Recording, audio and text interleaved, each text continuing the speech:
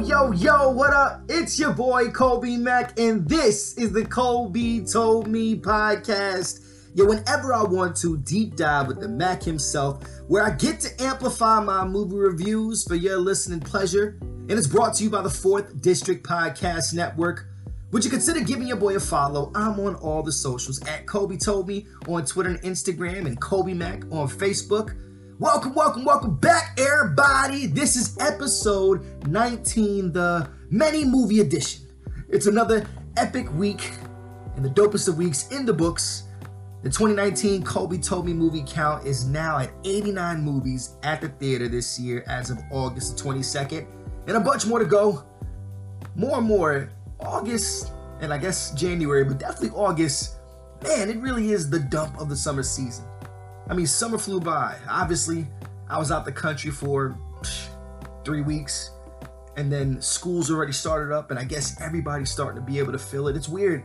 Growing up in New York, I'm so used to Memorial Day, the beginning of summer, kind of the winding down of the school year, but Labor Day being like the official end of summer, and that's when you went back to school. But I don't know what's happened, man. Didn't kids used to get 3 months off from school? Now it's like 2.5, if that. It's whack. And you know it's whack when you get ready to be able to chart out your movie watching week, and you're like, whoa, it's not just one release, it's like 5, 6, 7 every week. So these past couple weeks have been crazy, so it's a lot of stuff to be able to get to. I mean, I saw Where'd You Go, Bernadette, Blinded by the Light, Angry Birds 2, Good Boys, 47 Meters Down. I'll get to that later. I caught Sextuplets on Netflix. I think it's really cool how Netflix has become so unique of a company. Like, sometimes you'll know of a film's release weeks in advance. You have a general idea of when it's coming a couple months in advance. But pretty much, I think for most people, you just turn on Netflix, it's like, oh, this is here. And there was a Marlon Wayans movie that, it's a movie. I'll talk about a little bit later. And I took it in. And I still found time to be able to watch some stuff on TV. I'm excited for my network TV shows to come back on. And I'll give a couple of new shows a try in the fall season. Network TV is pretty much like the family time TV. So I watched something with the Mini Mac. I watched something with the Mrs. Mac. And I did put her on to Into the Badlands.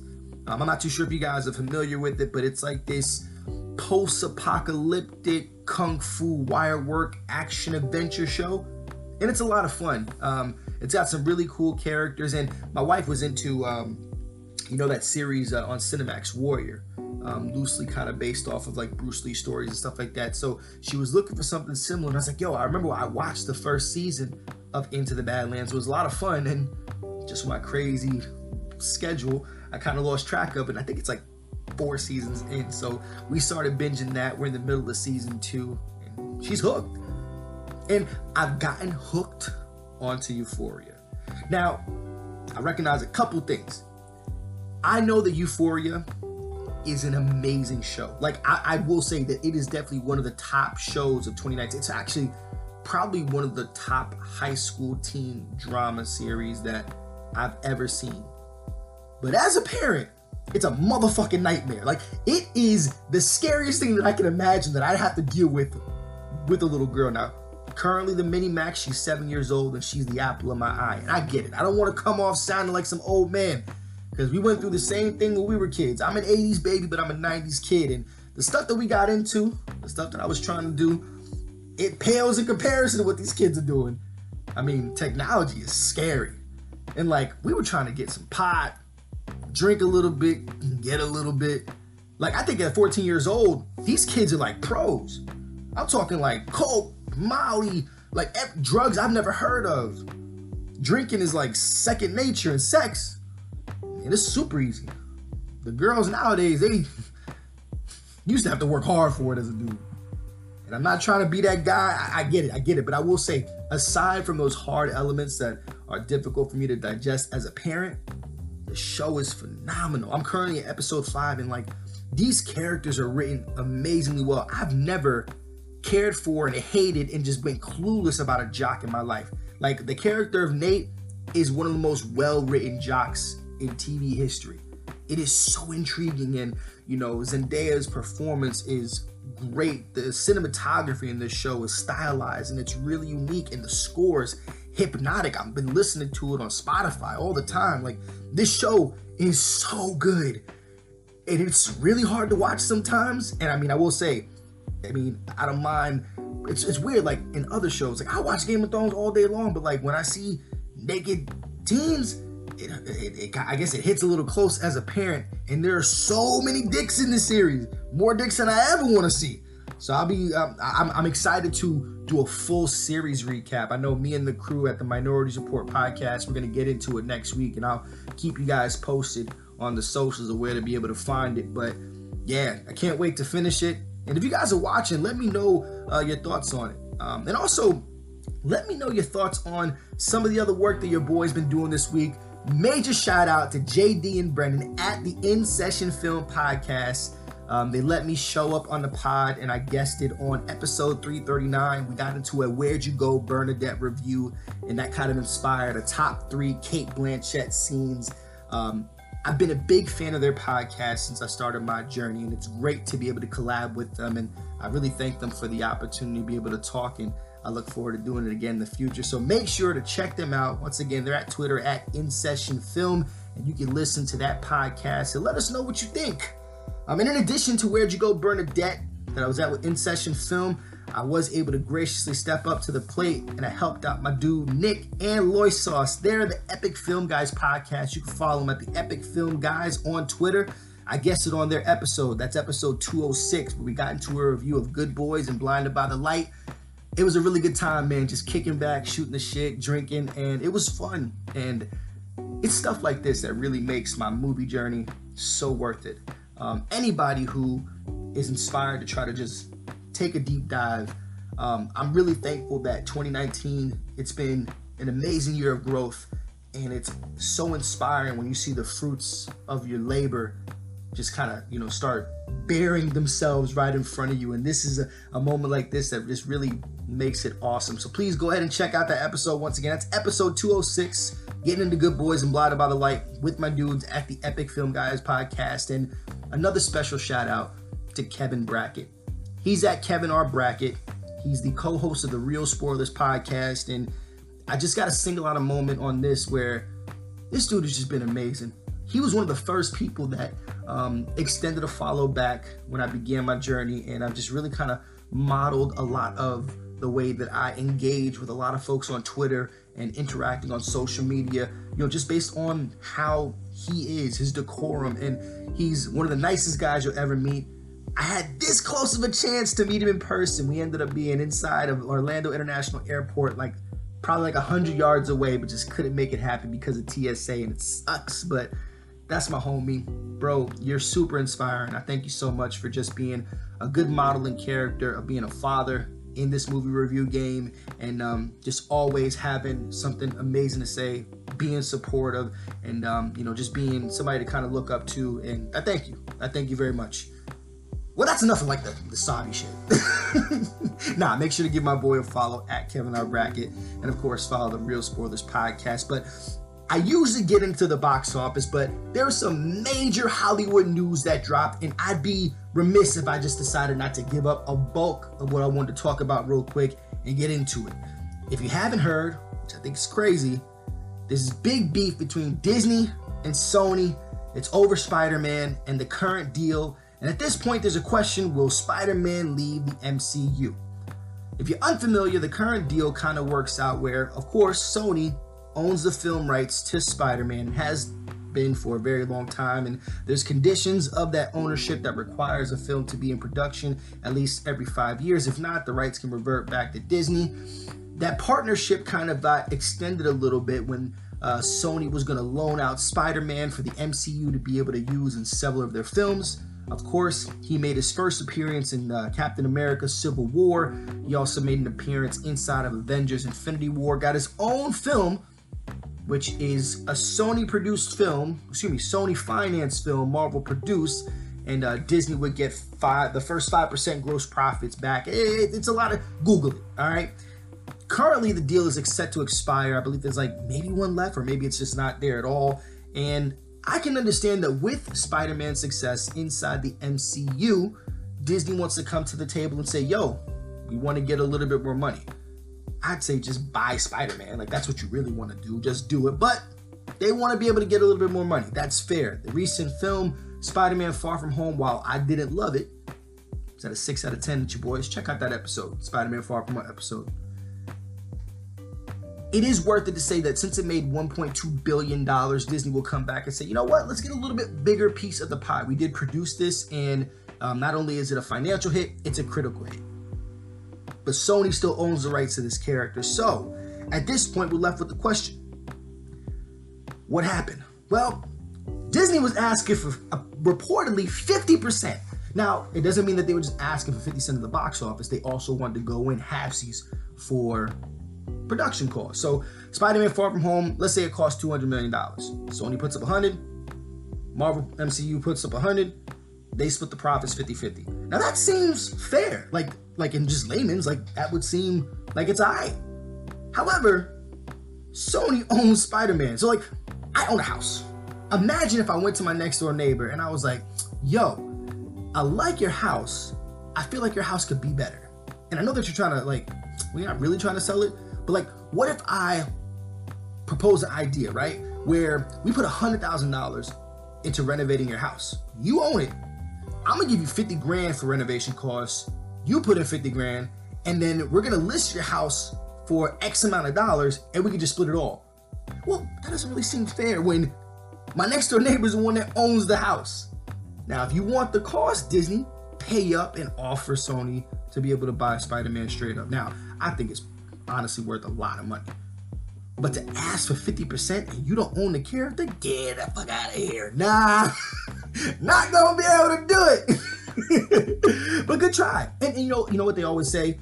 You shoot for the stars and land on the moon. So maybe you throw out a high number and want to fall somewhere like 30 or 35 or 20% or something like that. Apparently both sides, the deal kind of got squashed, and it makes it seem as if it's a done deal that Sony's going to go ahead and kind of just take them back completely and end the sharing of them.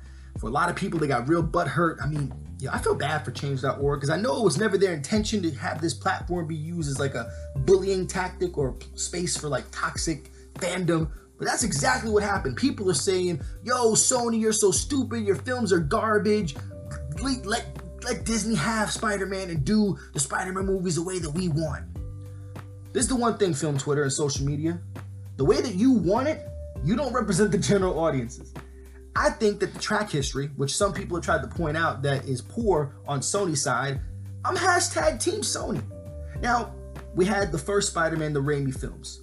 2 out of those 3 films were very good. Spider-Man 2 for the longest time was considered one of the greatest superhero movies ever. And they all made money, even number 3. There's some questionable choices in number 3, but hey, it still made money. And at the time, it wasn't really that bad. It got progressively worse over time, so it didn't age well. Then there's a break, and then you had Andrew Garfield and Emma Stone with their version of Spider-Man. So the Amazing Spider-Man films, not as great as the Raimi films. The first one I actually didn't mind it at all. I really like Andrew Garfield as Spider-Man, not so much as Peter Parker, but they both still made money. So let's just say 1 out of those 2 films were good. Then you got Spider-Man Into the Spider-Verse, which was my number 1A favorite movie of last year. It came out of nowhere. It was not supposed to be good at all. And it was, y'all. Like, the story was strong, and it introduced all these amazing characters in this fantastic way, and I really enjoyed the animation style, the voice cast, and it was a great script. It was funny. It was action-packed. It exceeded my expectations. I gave it a 10 out of 10. And not to mention, a couple months before, we had Venom. Venom with Tom Hardy and Michelle Williams and Riz Ahmed. And it was going to have no Spider-Man, and it wasn't supposed to work. And it made $850+ million at the box office. Now, you'll say, yo, Kobe, hold on. Box office doesn't mean it was a success. I don't care how Sony spends the money and how much they end up making and stuff like that. But what it does tell me is that who is going to watch these films and how long are they watching it for? They didn't make that money just off the first weekend. They made it because people kept going back to it. So if you take about the movies, and keep in mind, I've given you nothing in regards to what Marvel has produced itself. Spider-Man Far From Home, Spider-Man Homecoming. In the last 3 non-Marvel involved Spider-Man properties. Amazing 1 and 2 and Venom. It's $2.2 billion at the box office. You say what you want about Sony. They're obviously doing something right, so I don't blame them. If they're like, you know what? We're not going to be bullied by Disney. And I think it's funny how people pick and choose their outrage over Disney. They get pissed off that they, bought Fox and they caused people to lose their jobs and stuff like that. They want more original properties, but they want them to buy. Come on, man. And to be honest with you, it could all be for naught. Disney will probably find a way to be able to get what they want. Because don't they always? So I say all that to say, don't be too outraged. Let's wait for everything to calm down. They're doing all this very publicly in the trades, and it's probably to, angle for, to save face on one side or the other. Me personally, I think it'd be cool if Spider-Man would leave the MCU and we could be able to have a Spider-Man. Maybe it's a little bit more closer to what I grew up with. But you notice it's all about what we want. Ultimately, it's about what the story calls for. And while I don't mind my Spider-Man MCU, more like Iron Boy, but it's been cool. I've had fun with it. But I think I'm ready for a new iteration. They can do some amazingly wild things. Actually, I got something I'm going to put out, and I'm really hoping that it kind of opens up the ideas of, wow, where we can be able to take this. I'll tell you right, I'll put it on wax, okay? If Sony had the balls enough to say, you know what, we are completely taking Spider-Man out of the MCU. We ain't playing with you no more, Disney. And the next movie was going to be like a Spider-Verse-esque super Spider-Man movie, and it had Andrew Garfield and Tom Holland and Tobey Maguire and Shameik Moore and everybody, Chris Pine. If it had all these Spider-Men in live action, you like what I did? Live action, the M-A-X-T-I-O-N, live action. If they had a super Spider-Man movie, it would rival Avengers Endgame as the biggest box office movie of all time. Done. So, chill out.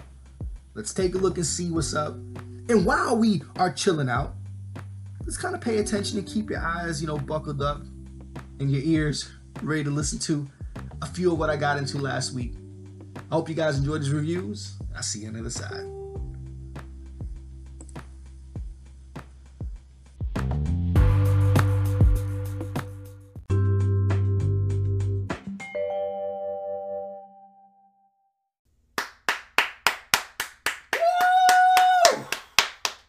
Shout out for snagging the award from Hellboy for the absolute worst movie of 2019.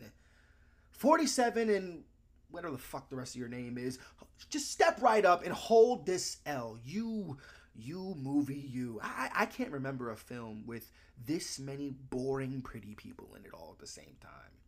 Like, this is weirdly cast, and it's a complete mess of a movie, and it delivers everything that you'd expect from the worst of the year. It's got the worst acting, a script that's so on the nose it makes those Sharknado movies somewhat passable, and it's got super weak direction. Not every film, and I mentioned this before plenty of times in other pods past, not every movie's got to say something. But I didn't see the first movie, but I've heard that it wasn't that bad. Now, I don't know the timeline. I remember watching The Shallows with Blake Lively, and I was like, yo, that was a well done shark movie. Like, it had great pacing, it had great suspense, it had great kills, and it was a very engaging character. Now, I get that inherent with the genre, it's hard to try to do too much. I'm not expecting 47 meters and whatever your name is to win an Academy Award. But if you can't deliver on the script, you got to give me good-looking sharks, great deaths, and engaging characters. And on the level of engagement, it's got to be like passable. These are complete fails across the board. Like, aside from the absurd plot, which revolves around evolved great white sharks underwater inside of caves underneath Mayan ruins, it's got some of the worst plot armor I've ever seen inside of a creature feature. Like, I understand that if you got your protagonist, you can't kill him off super duper early, but it's gotta be believable. Like, at least like in Crawl, you had your lead character getting tore up. And you're just like, there's no way. Come on, sharks are smarter than this. They're some of the dumbest animals in the entire animal kingdom, but like, come on. It was really, really bad. It's probably the worst movie plot armor ever. And like, why the hell does John Corbett keep getting work? Just stop, dude. Like, you weren't even good enough for Carrie. And who the hell does this movie think it is that it can just start biting scenes from some of like the other iconic films of this genre? Like literally, and I'll spoil this for you, it does something that Deep Blue Sea did. Can you think of what that was? So you take your garbage CGI, your garbage CGI sharks, and you kick rocks. And don't ever attempt this again. 47 meters down, the worst in everything. Worst of 2019 so far. And don't get me wrong, look, yo, I don't mind bad movies, but there's got to be some redeemable elements in it. Like Inside of Sextuplets with Marlon Wayans. Yo, I grew up with the Wayans family as the cornerstone of what comedy meant to me and how I became a performer. Keenan Ivory Wayans with The Living Cover. Keenan Ivory Wayans with I'm Gonna Get You Sucker. Damon Wayans. Damon Wayans probably like means the most to me, man. Like for real. Like he's just I miss you, man. Miss you, brother. Sean and Marlon, the Wayans Brothers show. They are, I swear, if I had a big family, I want them to be just like that. So it was unique for me to try to figure out, how do I critique a movie like what Sextuplets is? Like, is it even fair to critique it? Because I don't know if it ever necessarily tries to be objectively good. I don't think that's the goal of why Netflix signed him. I think what the goal of why Netflix signed Marlon Wayans, I mean, if you saw Naked, for example. Now, I like Naked more than I like Sextuplets, but Sextuplets was an idea to be able to put Marlon Wayans in heavy makeup, a la Nutty Professor with Eddie Murphy, a la, Martin Lawrence inside of Big Mama's house. I think a lot of these great comedians take a turn on giving that a shot.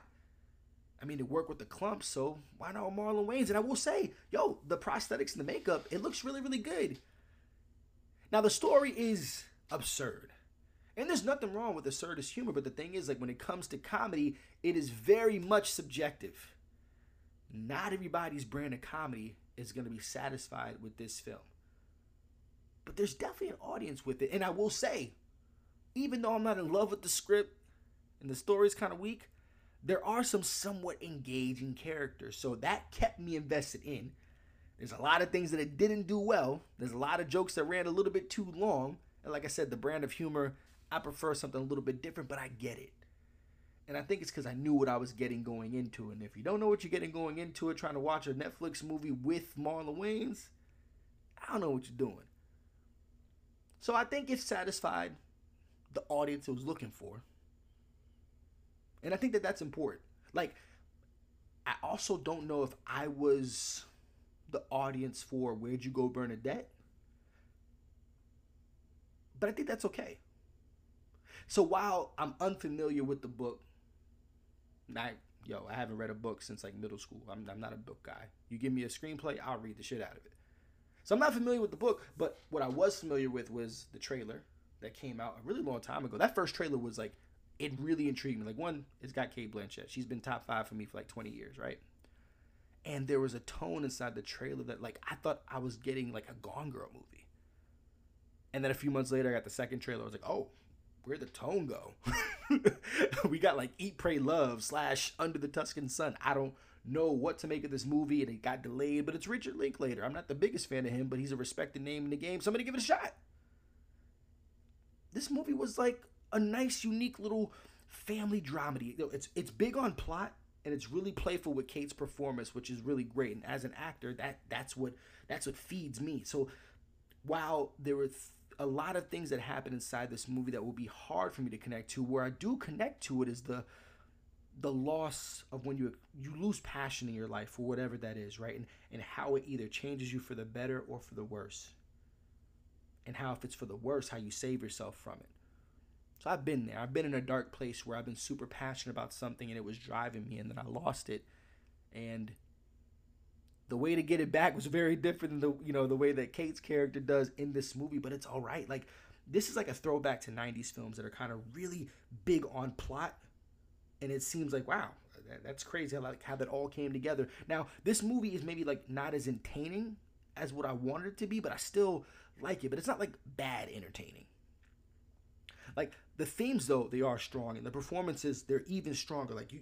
You got Kate Blanchett, and she is having so much fun. She's a glorious mess. She's a functioning pill popper who's crippled creatively. She's disturbingly antisocial, and she's a self-proclaimed menace to society in Seattle. But the thing is, she's a loving mom. She's got a really strong relationship between herself and her daughter, and even her husband. However, the lack of a creative drive in her life is really spiraling out of control, and she's completely unaware of it. And it ultimately ends up taking her into a very odd place in this journey that she ends up going on. Hence the title, Where'd You Go, Bernadette?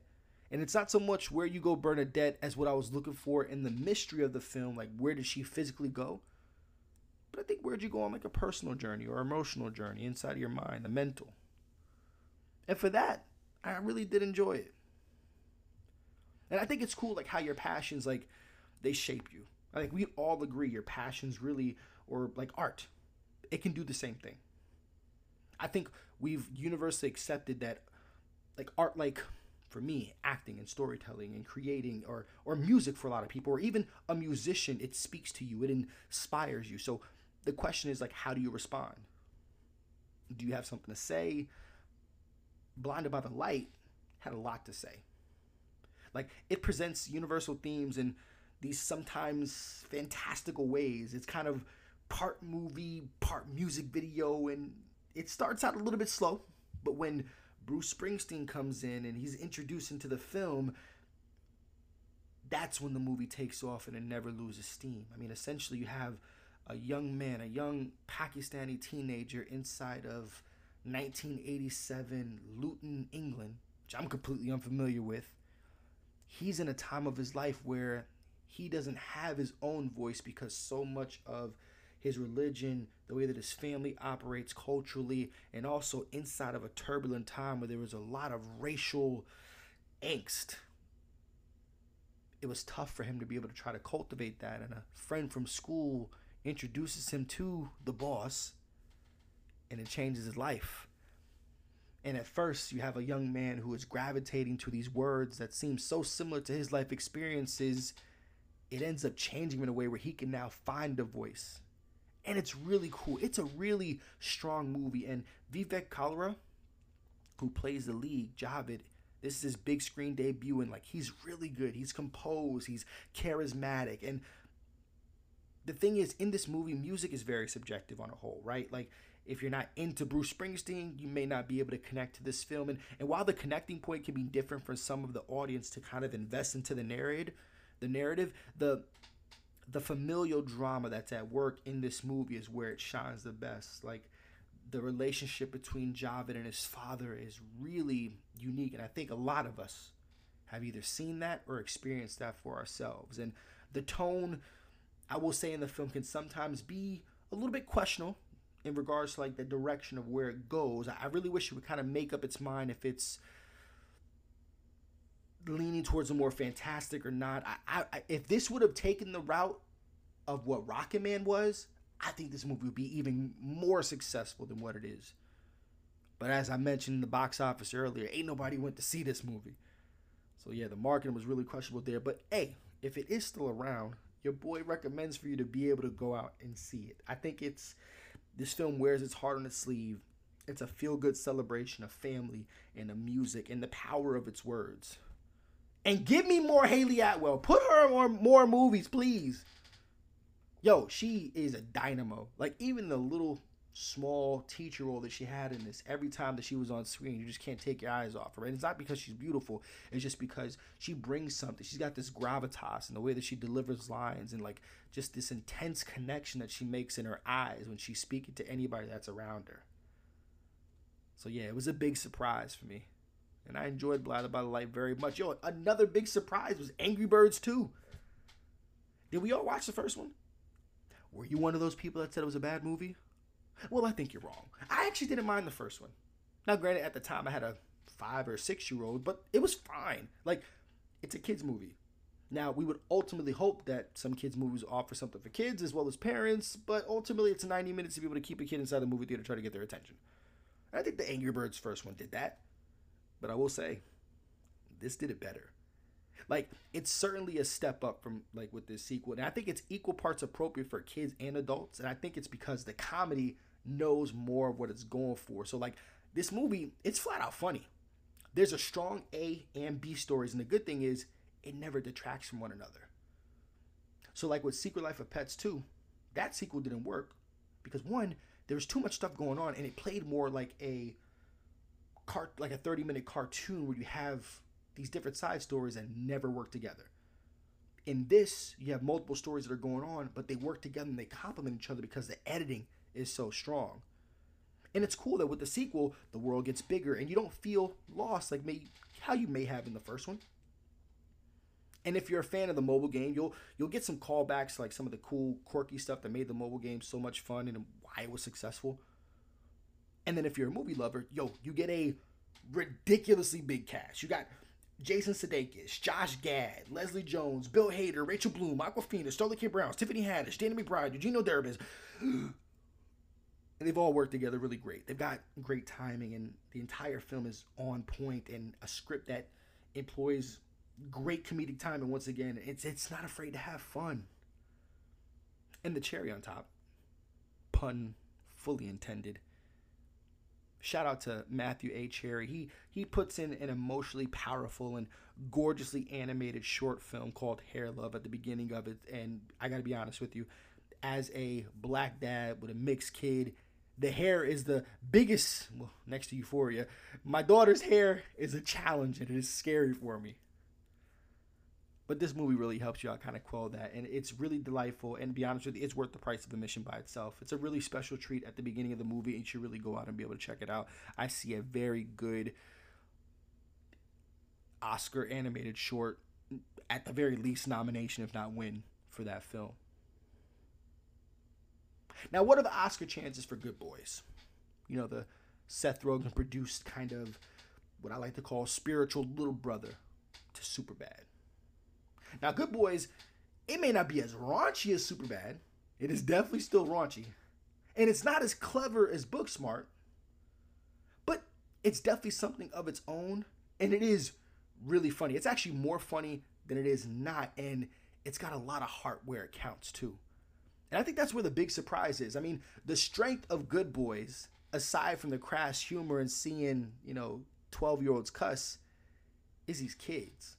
Like, you've got Jacob Tremblay, he plays Max. You got Brady Noon, who plays Thor. And then you got Keith L. Williams. I should probably figure out who he plays, but he plays somebody. Lloyd, yeah, that who he plays? Yeah, one of them, right? Yeah. It's really, the thing is, the kids is what's so good. Like, they're amazing. Lucas, I know it's something with L, right? Like, the trio of them, like, Beanbag Boys for life. I want to be a Beanbag Boy. They should put that in the market. I want to be an honorary Beanbag Boy. Like, they're so much fun. And I think what makes it fun is the situations they're put in and they're completely unaware of it. And that's what's cute. Like, I've never seen 12-year-olds so completely unaware of sex toys, and it happens so much. Like, Thor's parents are, like, certified deviant freaks. And, like, this is the type of comedy that it's strong, and there's definitely some shortcomings. There are plenty of shortcomings inside this film, and I don't think it's necessarily from the kids. I think it's of a lot of the stuff going on around it. Some of the, supporting characters. The plot is very basic. I mean, essentially, it's a goal to try to figure out how to kiss, and then it becomes like a Ferris Bueller's Day Off. We have to get this thing back, and it's fun. It's definitely absurd.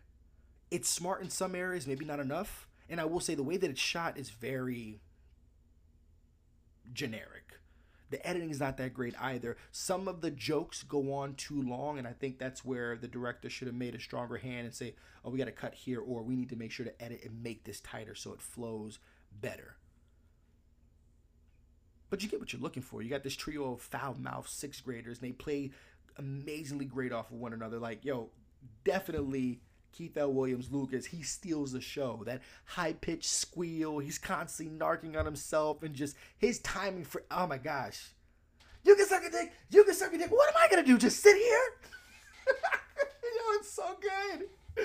But it's so strong. I definitely recommend to go out. Actually, I need to watch this for a second time. Like, yo, simple plot, vulgar humor, strong cast, good time in the movies. And that's what you're here for. Kobe Told Me rating for Good Boys is a 7 out of 10. Angry Birds, also a 7 out of 10. Blinded by the Light, 7 out of 10. Bernadette, 7 out of 10. Sextuplets, 5 out of 10. And 47 Meters Down, the worst of the year, is a 3 out of 10.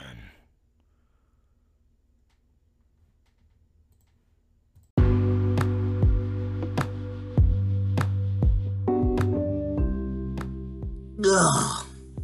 Oh God, I hate ending on reviews on that note, but 47 Meters Down is just bad. Ugh. And like, yo, I'm a defender of all movies. I don't mind a good, bad movie, but this is a bad movie trying to be good, and it's just flat out bad. You know what sucks is that I probably sold it in such a way that you want to see it now. And that's not good. But you know what is good? Of course, we got more movies that are dumping this weekend, and I got a chance to check out one. You got Ready or Not, Samara Weaving, Angel Has Fallen with Gerard Butler, Overcomer, this new faith-based movie coming out. Loose is opening up here in Atlanta, which I'm really excited about that. Olivia Spencer, Naomi Watts, Tim Roth. You got Brittany Runs a Marathon, Jillian Bell. So I got another really meaty week to be able to get to that I'm really excited for. Hope you guys can be able to just follow along with the journey, interact with me. I also have a big podcast announcement for y'all next week. I'm really excited for it. I think it's going to change a couple of things. And yeah, it's going to be a lot of fun. Of course, as always, you can visit my website for all of my written content at KobeToldMe.com. You can listen to me co-hosting with my crew at the Minorities Report podcast. You can make sure to follow all of our crazy commentary at MReportPod on Twitter and Insta. You can also be on the lookout in 2020 for the Stream Team podcast. You can go ahead and follow the account now at the Stream Team 6 on Twitter. I'm looking to assemble the dream team of podcasting. It's a team of dope streamers that are curating what's hot and what's not in all the streaming services so we can make sense of this crazy world with more content that we can handle. Your Disney and Hulu and Netflix and Amazon Prime and Shudder and Disney Plus and CBS All Access, oh my. And hopefully this pod will give you a little bit of help along the way. And always remember, when they ask you where you heard it from, tell them Kobe told me. Peace.